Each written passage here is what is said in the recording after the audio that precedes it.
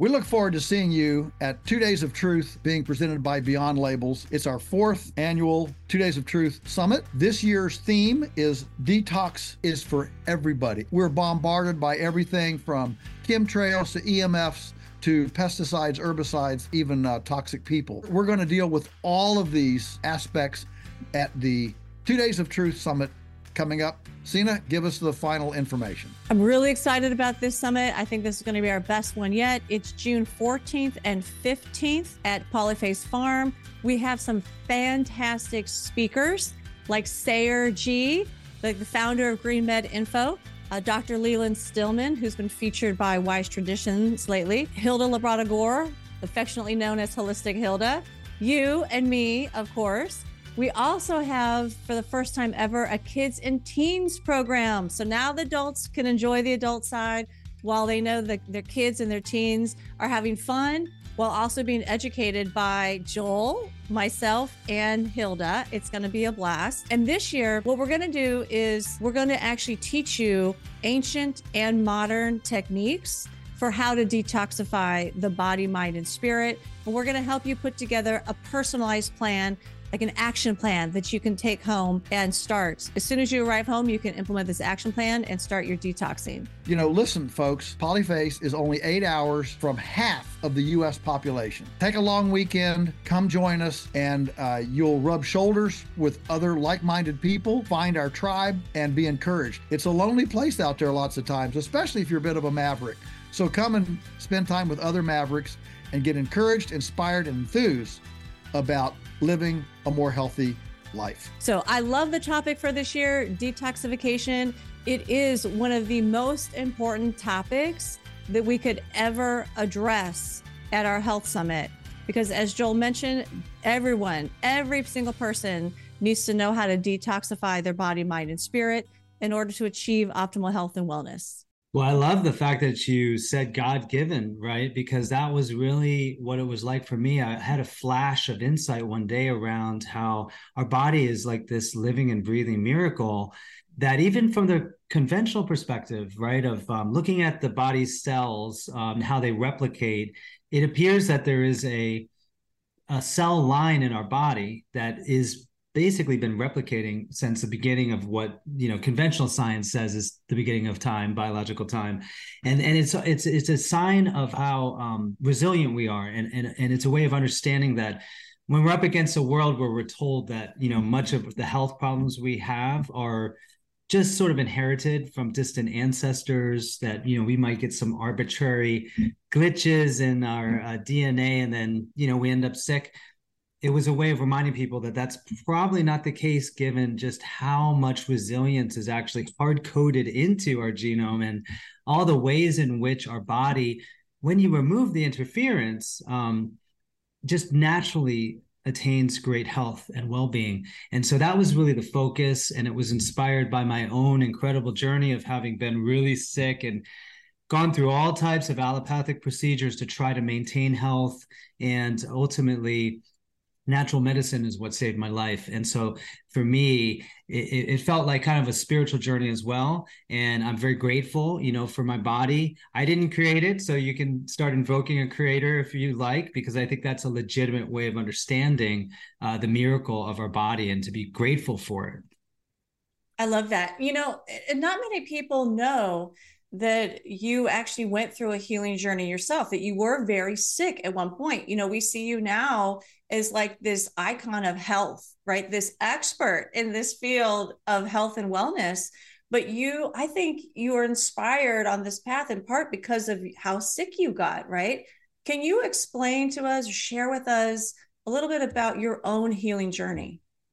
Yeah, sure. For me, you know, when I was born, it was only about 6 months in, then I started to have severe bronchial asthma episodes where they needed to, you know, inject me with epinephrine and other medications like corticosteroids to keep me alive. At least that was the conventional narration around what happened. But over time, you know, I would undergo various complications of these medications, not to mention trauma, because when they inject you with epinephrine when you're just an infant, it's arguably something that really makes you feel a lot of fear and a lot of trauma. And that's something I carried with me for some time. So I had to do a lot of work on understanding the true causes of why I was experiencing asthma. And ultimately, it was as simple as removing cow's milk when I was 17. Of all things, my mother didn't realize when she put me on formula at 6 months that the cow's milk was a key ingredient in my asthma.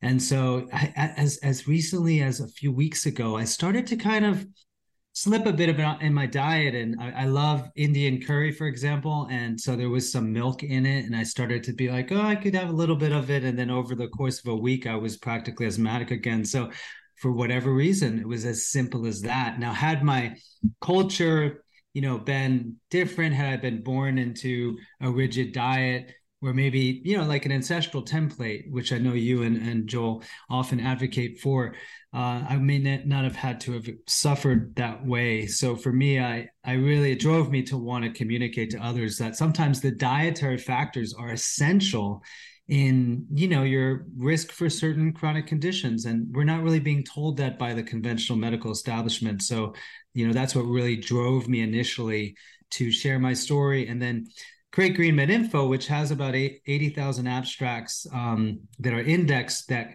support natural medicine, alternative medicine, and of course, dietary-based approaches to health and wellness.